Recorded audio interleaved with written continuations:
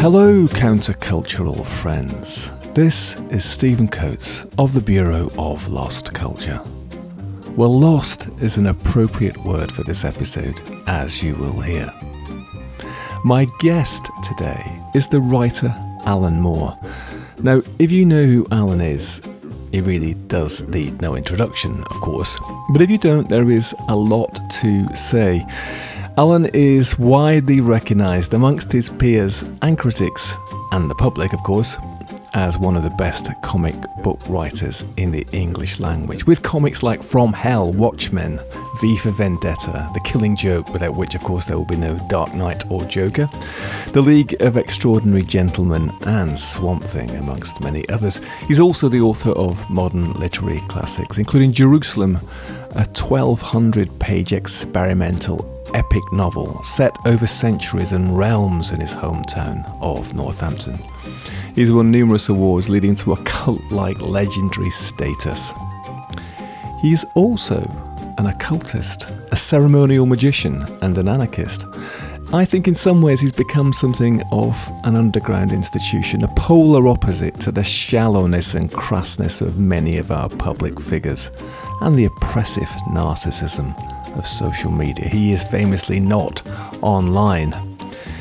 A link back to something more pagan, perhaps, in our past. More of that in a moment. But this episode is sponsored by London Month of the Dead, our annual festival of death and the arts, to inform, entertain and provoke on the subject of mortality and the city, now in its 8th year. We've just published this October's programme, LondonMonthOfTheDead.com.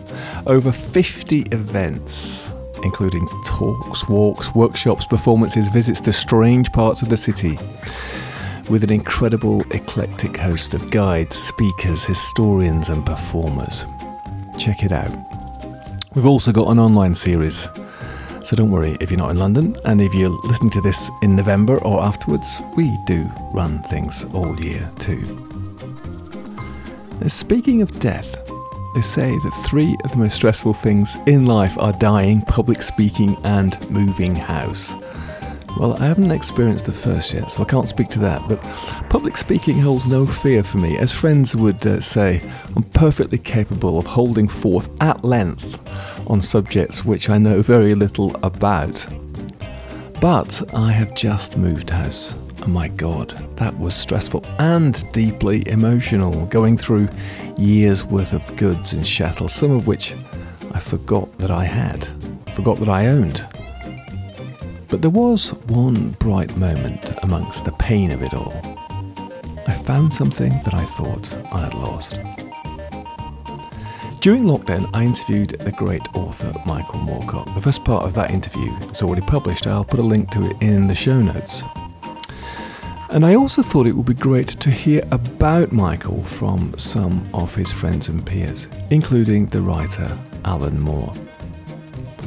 Alan agreed, so we had a long conversation one afternoon.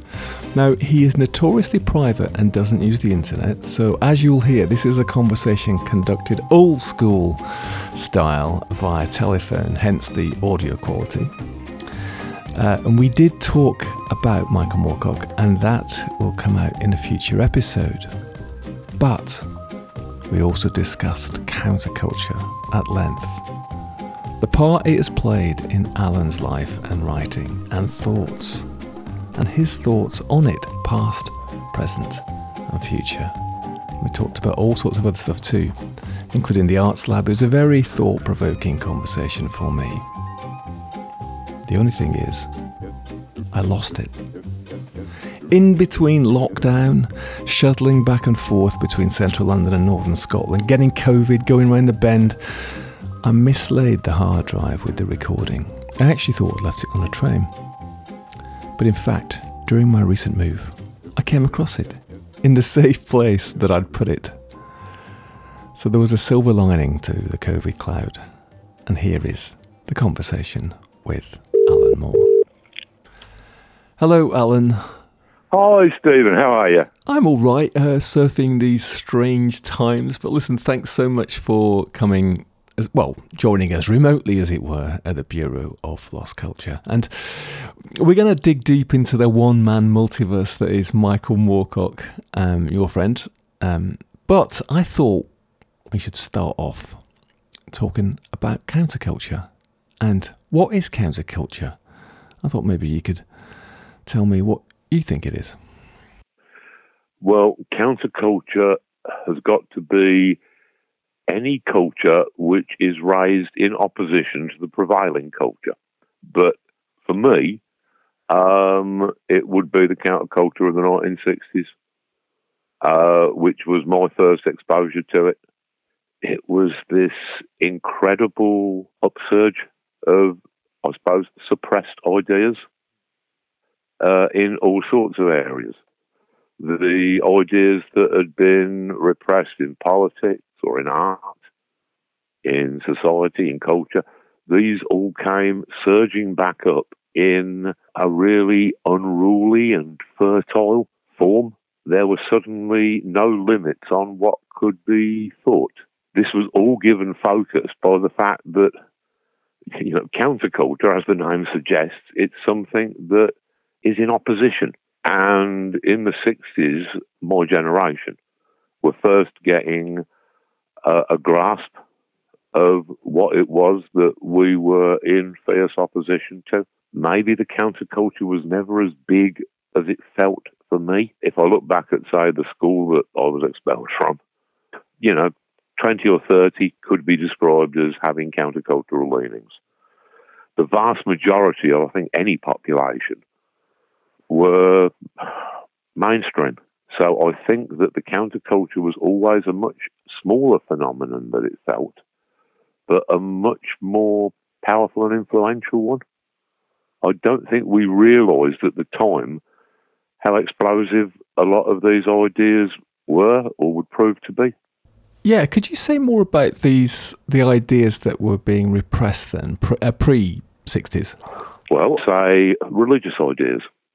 That in the 50s, I think both here and in America, then in terms of religion, both of our societies were fairly normative. They had got a sort of strictly defined view of Christianity, and that defined reality as far as they were concerned. So in the 60s, all of a sudden, there were these people saying, well, what about Buddhism? What about Hinduism? What about occultism? What about Gnosticism? But right, so like that massive social changes that were going on in the late 50s and 60s, then that sort of took the lid off. There was an explosion of what was now permissible. So what you could write about, what you could say in terms of paintings or drama or music, the lid was taken off. All of these repressed or marginalised ideas that had been there for decades, centuries in some cases, were suddenly available again. And this came along with, British nationalism, which had probably reached some sort of peak around the Second World War. That was being called into question. And the counterculture was rediscovering foreign cultures, different lands, different traditions, and was somehow integrating all of these things into this new kind of spontaneous synthesis, which was very heady and very trippy. It was a kind of the neurological rush of the counterculture, especially if you were a 13 or 14-year-old, I don't think can be overestimated.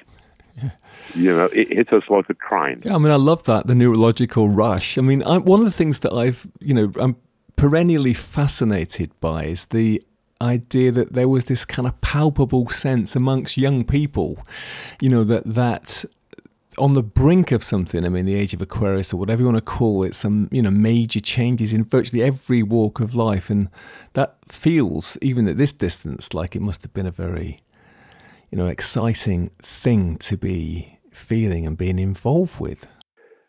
it's certainly very true to say that there was an enormous weight of expectation that we placed upon ourselves and upon the world. I'm only speaking for myself here, but being tremendously naive, I at first kind of assumed that every generation had a moment like this. I didn't realise that in many ways ours was the first that had such a moment. I think that we all felt, because we were producing beautiful culture, and because in terms of ethics, we were obviously right, we assumed that we had somehow connected up with some kind of rising Godhead, that we were somehow historically inevitable, that the ill-defined age of Aquarius would just somehow happen and the whole world would be different, that our way of doing things and thinking was so obviously right that everybody would see that, and then they would make love and not war, and all of these other things that, we had on our banners and badges. I think that by 1970, after the sort of kind of punch in the gut that was 1969. Yeah, with the Manson murders and the sort of demonization of hippies, and then like the killings at the Rolling Stones concert and this brutal sort of suppression of student demonstrations in America, right? I think we all started to realise with a sinking feeling that it wasn't going to happen. The revolution that we had assumed was just going to be part of our glorious psychedelic destiny, that wasn't going to happen. The counterculture reacted in different ways to that. In my own case, it turned out that a lot of the countercultural people around me here in Northampton, a lot of them, it was something that they were doing while they were at school. They grew out of it. They realised at a point that, well, I better start getting serious about having a career and a job. And so they were able to put off all of their countercultural regalia, become, to some degree, functioning parts of society. A lot that would have probably been more the middle class element of my friends who had those choices. The working class friends that I had, which included myself, we didn't have the same choices. Having been expelled from school and then excluded from any kind of university or college or art school, I was pretty much thrown onto my own resources. And this was true of an awful lot of the working class countercultural people that I'd grown up with. They hadn't got anywhere to go. And so they spent a lot of the 70s in petty crime, sort of drug dealing, eking out a living as best they could, but with no sustaining vision. In the early 70s, I think that the glam rock period with David Bowie and Roxy Music, that was almost an admission that sort of the counterculture isn't going to work, and the best look for us would be to be the best dressed doomed aesthetes at the apocalypse. Love that. There is that sense in the 70s of it sort of, of much of it, the sort of idealism, the dreaminess of it sort of unwinding. And talking to Michael Moorcock, he pins, for him, the counterculture ended in the Thatcher years. He sort of puts it down to that, the kind of massive change in social attitudes that Thatcher sort of imposed or brought about. What about for you? I'd say that in the Thatcher era, which was 79 to 89, something like that, yeah, it was a definite big shift, but there was still a counterculture. We had punk from 1976 onwards, and then the things that came after punk, which perhaps lacked the force and energy of punk, But things like the the ska movement and sort of the new romantic thing, which I was never that big on, but or the dance movement, the rave movement, things like that. These were all counterculture. And in fact, I'd make the argument that there's only ever been one counterculture that just changes its shoes once in a while. I was around at the beginnings of the punk era, and yet the people like, John Lydon, before he metamorphosed into Johnny Rotten, he would have been hanging out at Hawkwind gigs in a greatcoat dealing acid. In fact, we would have had quite a lot of career overlap and a lot of wardrobe overlap if we had met at that time. And Malcolm McLaren, he'd been, burning American flags in Grosvenor Square. He was part of that counterculture thing. He'd come up through the art schools. And to him, I think that punk was a massive situationist prank. These were all the same people. Barney Bubbles, who had done all of those marvellous sleeves for Hawkwind back in the Ladbroke Grove days. He doing all the stuff for Stiff and for all of these other sort of punk concerns. It was, Jamie Reid, one of the sweetest blokes I've ever met, who has got his enormous dreadlock down his back, right to his ankles. This man is an old hippie. Although, it's not polite to describe any of us as that because we're so much more. But sort of, these people who created punk, there's only one counterculture. And I think that counterculture was doing quite nicely until, 1990. Yeah, might be right to say that the counterculture didn't really survive Thatcher.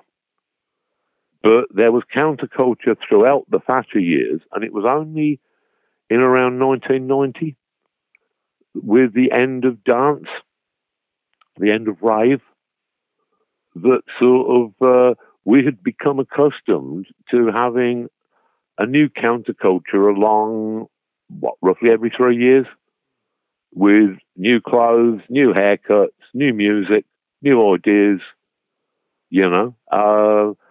So we were just getting quite blasé about it by that time. So when rave came to a halt in about 1990, we sort of thought, okay, well, there'll be something else along in a few months. And then there wasn't. There was nothing until 1995 when we had the ersatz counterculture of Britpop imposed upon us, which was basically a kind of collage of English guitar music of the sort of the last 20 or 30 years. It was doing nothing new. It was all about the Kinks or the Beatles, who there is no bigger fan than I of the Kinks or the Beatles, but Jesus Christ. Sort of the people of the 1990s and the 21st century surely deserve a music movement of their own that expresses their reality. And they surely can't put up with endless retreads of, the Kinks or the Beatles or, whoever else, David Bowie. These people were great. To recycle them does them no favours and does us no favours. Right. That's interesting, isn't it? That sort of, not to take the spirit of the Beatles or the Kinks or Bowie, but to sort of just sound a bit like them.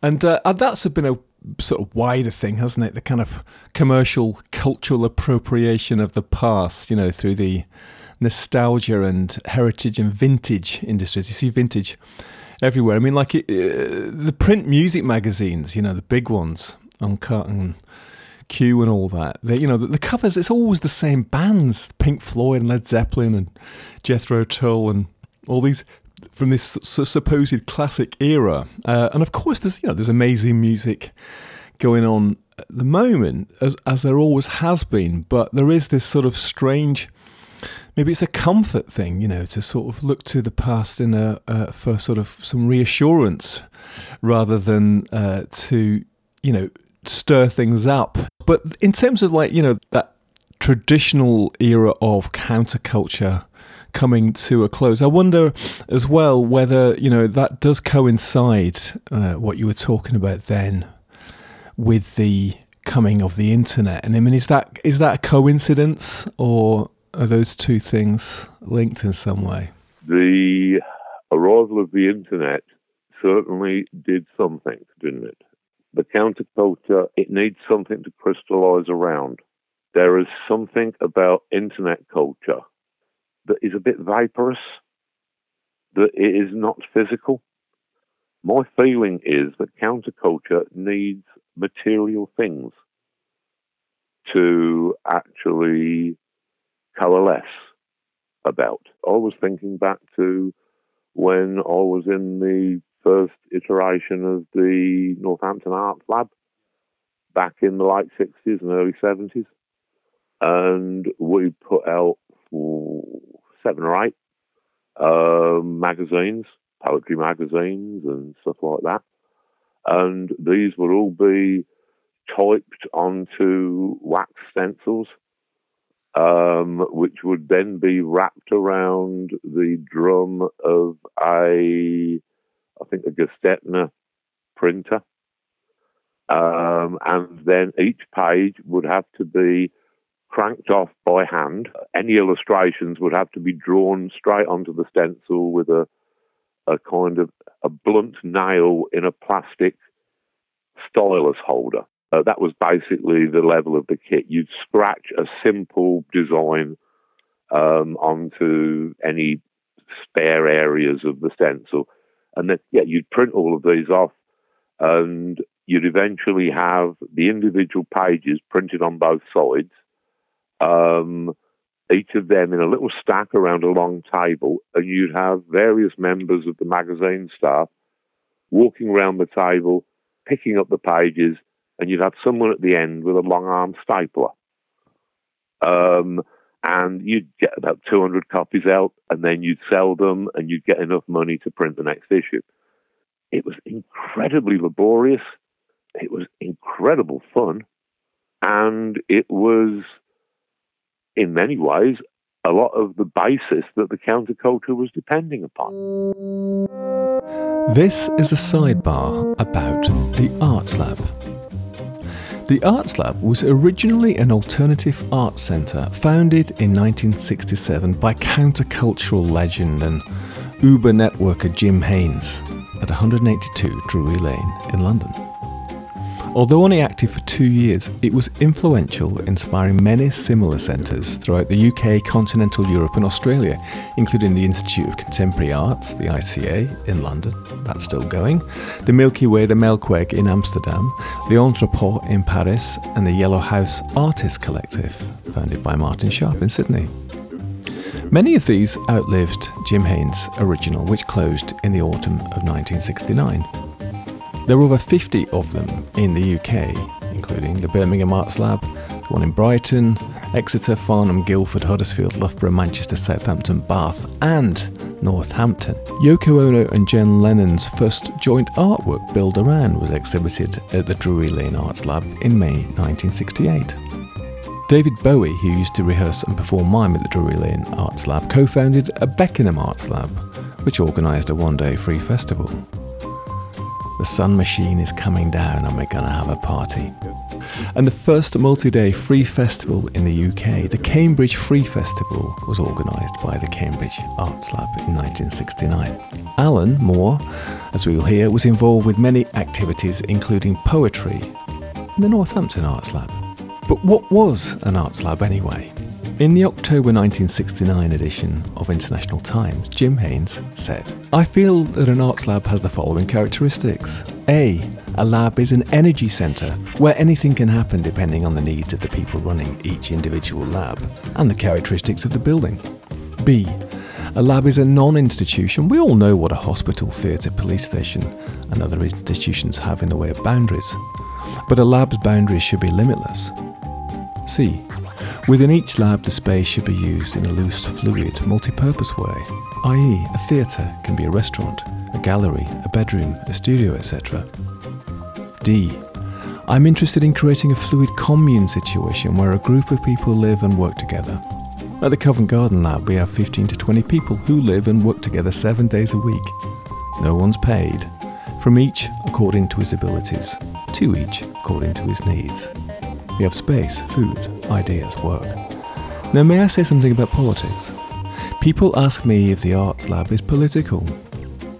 Anyone who is interested in changing anyone's attitudes to anything is committing a political act. We, the Covent Garden Lab, have certain philosophical attitudes to the world, and we hope to show others by word and deed that these political philosophical attitudes can be transmitted via non-traditional political media.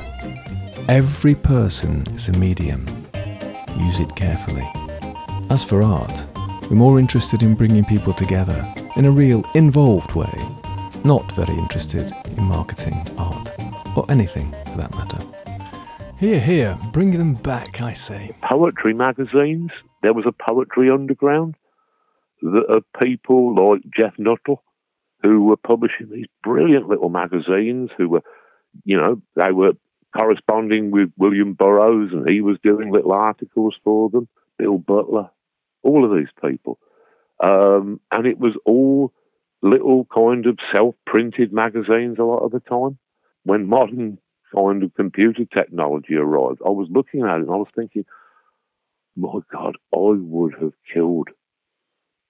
would have killed without a moment's thought for something like that, where we could have laid out beautiful layouts and we could have printed it all up ourselves, without cranking a handle and stencils, and it could have been in colour and it could have been beautifully professional looking, and wow. And now, people have got the opportunity to do all that, and the same thing goes with music.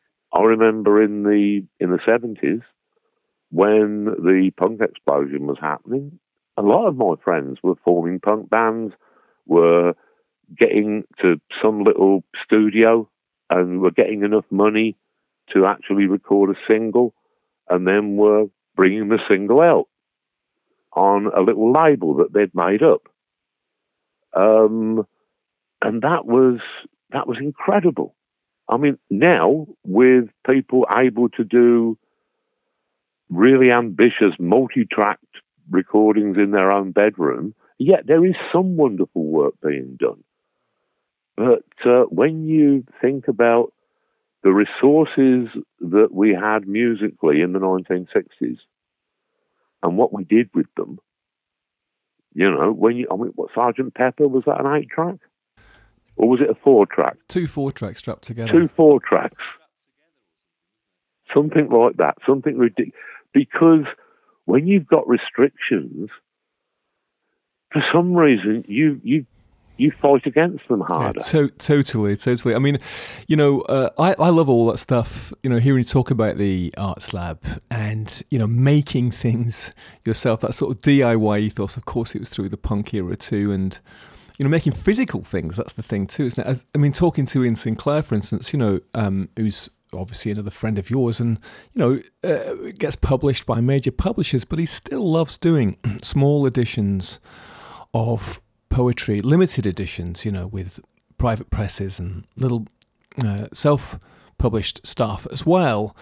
And there is something rather magical still about that, I think. I mean, you're totally right with regards to, say, music production. I mean, it's incredible what you can actually do now at home, and that is a wonderful thing, and I certainly wouldn't turn the clock back myself. I've benefited from it personally. At the same time, when you can do anything, what do you do? And it's quite interesting that, say, in music now, there's music production courses where you can, get really deep into software and all that stuff. And I'm not criticizing it because maybe there's some great stuff coming out, but my feeling quite often is that some of the most interesting things are made by people who don't really know what they're doing. They've got the software or they've got the machines and stuff, but they haven't read the instruction manual and they haven't been on a course, and they're just tinkering and fighting against the restrictions, and then interesting stuff pops out. And I wondered for you, one of the things that Michael Moorcock said that links you and him is that he described you both as self-taught. You didn't go through the conventional education system. Both, I think, left school kind of quite early, maybe under a cloud or whatever. But that you were effectively autodidacts, that there was something about in your work that is to do with that. Is that the case? Yeah. I even taught myself the word autodidact. It's not something you're born knowing, is it? Yeah, I'd agree with that. It's important to the way that our minds developed. Our minds did not develop according to regulation tram lines along which our lines were meant to develop. We were free of a university education for various reasons. And so we were educating ourselves from the culture that was around us, which at that time was considerable. No, I think that it's important. I think that most of the people that I respect are autodidacts. I've heard people say that, autodidacts, they can be very narrow in their thinking. No, I think it's rather the other way around. One of the things that I think is a huge benefit to the autodidact is that they can actually connect up their different areas of knowledge. They are not forced to specialise into increasingly narrow areas of study that will prepare them for their increasingly narrow professions. I think that the thing is with autodidacts is that they can actually connect up their different areas of information and allow the ideas to interbreed and can come up with new ideas as a result. Yeah, I mean, with Michael, his work is so complex and all over the place, isn't it? With all these different layers, a multiverse, in fact. One of the things that he said, that's why he thinks there's nothing satisfactory ever been made, adaptations of his books into film, for instance. And I think you said the same too about your work, right? I mean, I've not seen any of the films that have been made of my works because it would just be too horrible an experience. They have to sort of smooth so many edges and rough projecting sort of bumps and irregularities off of these characters that you'll end up with a kind of a gesture at the character. All right, he's an albino, he's got a big black sword, and he looks depressed a lot of the time, so that'll be Elric. The thing is, these things weren't written as films. They were written to take advantage of the things that literature can do. Yet sometimes it can work, but generally it doesn't. I mean, like the adaptations of Gormenghast, say, which is obviously a book that, and I'm sure Mike Moorcock could tell you the same, that is completely dependent upon Mervyn Peake's writing. Because you are creating these characters, whether it's Steerpike or Fuchsia or whether it's Elric or Jerry Cornelius, the audience is creating those characters. Those characters are always going to be personal to the individual audience member. They've read them in a book. They've got a vague picture of them in their mind. They kind of know them. They've got a personal relationship with these figures. So if you suddenly get some actor pretending to be them in a film, bizarrely, even though the actor is a real flesh and blood person, that can never be the real character. The real character is the one on the printed page. There are wonderful things that cinema can do. For my money, most of those are things that have been created specifically for cinema. And the same goes for comics, the same goes for books, the same goes for everything. Great stuff. Alan, we are approaching the end, and there's just a couple more things I wanted to drop in. I mean, I think we mentioned it earlier, but in terms of like countercultural activity, the other thing which has been quite refreshingly alive in recent years is the activism aspect, isn't it? Because, we've had the Occupy movement about a decade ago now, and recently Black Lives Matter, but also Extinction Rebellion, and it's that. If that aspect of counterculture is still alive and kicking, isn't it? Yeah, I've done stuff with the Occupied people. I've done stuff with Extinction Rebellion because, yes, I think that this is a meaningful modern counterculture. This is something that is vital, is necessary. I just wish that there was more culture to support it. That in the 60s, what was important was that it was all happening at once. There was this fairly ephemeral pop entertainment, but it was all somehow playing into this overall progressive political agenda. These days, we have got the progressive political agenda.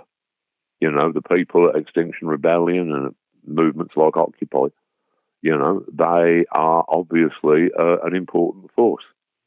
I just wish that there was more counterculture to give them nourishment and to give them support. But yes, I would agree that those are significant modern faces of counterculture. Yeah, and also just to mention as well that fairly recently, pre-pandemic, you were instrumental in the renaissance of the Northampton Arts Lab. So it isn't just a thing of the past, that actually is going on still for you there, isn't it? I mean, when we actually did a symposium up in Northampton that was called Under the Austerity, the Beach. And it was just talking about the lack of a counterculture. And at the end of it, we had lots of speakers there, like Scroobius Pip and sort of people like that. But at the end of it, I sort of said, look, has anybody got any questions? And there was a lady sitting in the front row, and she said, yes, does anybody know how I can not go home to a life where I feel that nobody has these ideas but me? And I said, well, that is a good question. Maybe if anybody would like to carry this stuff on further, we'll see what happens. So in the December following that, we had a bunch of people who'd responded, and we so we all got together for a meeting. After we'd talked about it, we decided that we wanted to be some sort of arts-based group, and I suggested calling it an arts lab. But I said I quite understand if that's got too much 1960s baggage for all of you young people. So we spent the first meeting deciding what we were going to call ourselves and not getting anywhere. The second meeting, which was in January 2016, which was fucking freezing, and also David Bowie had just died. As opposed to the 25 people we'd had at the first meeting, there were only like 5 people at the second meeting, which meant that I could organise a coup. So I said, I think that we should call ourselves Northampton Arts Lab because that's what David Bowie would have wanted. So we became the Northampton Arts Lab because it is what David Bowie would have wanted. Definitely. And the thing is, you can just do that. You can just get together with a few like-minded people. It's so easy to do, and it's such a lot of fun, and it is the very heart of counterculture. People getting together and creating culture of their own. If counterculture is anywhere, it's in things like that. There were a few arts labs that sprung up across the country after we got the one going in Northampton again. It's a possibility. And that's always been where counterculture is nested. It's nested in its possibility, in its kind of imminence. All it would take is for a bunch of people to get together and decide that they were going to put out a magazine or that they were going to put on a performance or a poetry reading. That's all it takes. Alan, thanks so much, and thank you very much for coming to join us at the Bureau of Lost Culture. Well, love to everybody, and it's been my pleasure. See you down the road. Well, there you go. Thanks so much to Alan for his time, and to Joe, who's helped set that conversation up. Alan is very protective of his time and creative process. As I mentioned, he doesn't use the internet. We did meet in person at an event a few years ago in Brompton Cemetery, and I can tell you, as I'm sure you realised from that conversation, he really is very humble, kind and generous. If you want to learn storytelling from him, there is currently a 33-hour course on BBC Maestro. It's amazing. I'll put a link to that in the show notes. This conversation was very thought-provoking for me. I suppose in a way it validated the point of this show, but it also made me think what else I can do to keep counterculture alive. I've committed myself to music and arts and culture, and it's quite precarious at times, as I'm sure you can realise. Thanks to Patrick, Suki, Jim, John, The Alchemist, Deep Fried Sam and Roger, who helped support our wild endeavours this month. We appreciate that. We'd love to expand what we do, so maybe you can join them. Join us, bureauoflostculture.com, or share these programmes with your countercultural friends.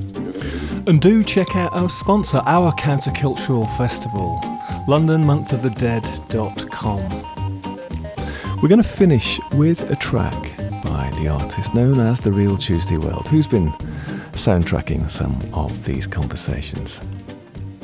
This is Last Light from their upcoming album, Dreams. Thanks for listening.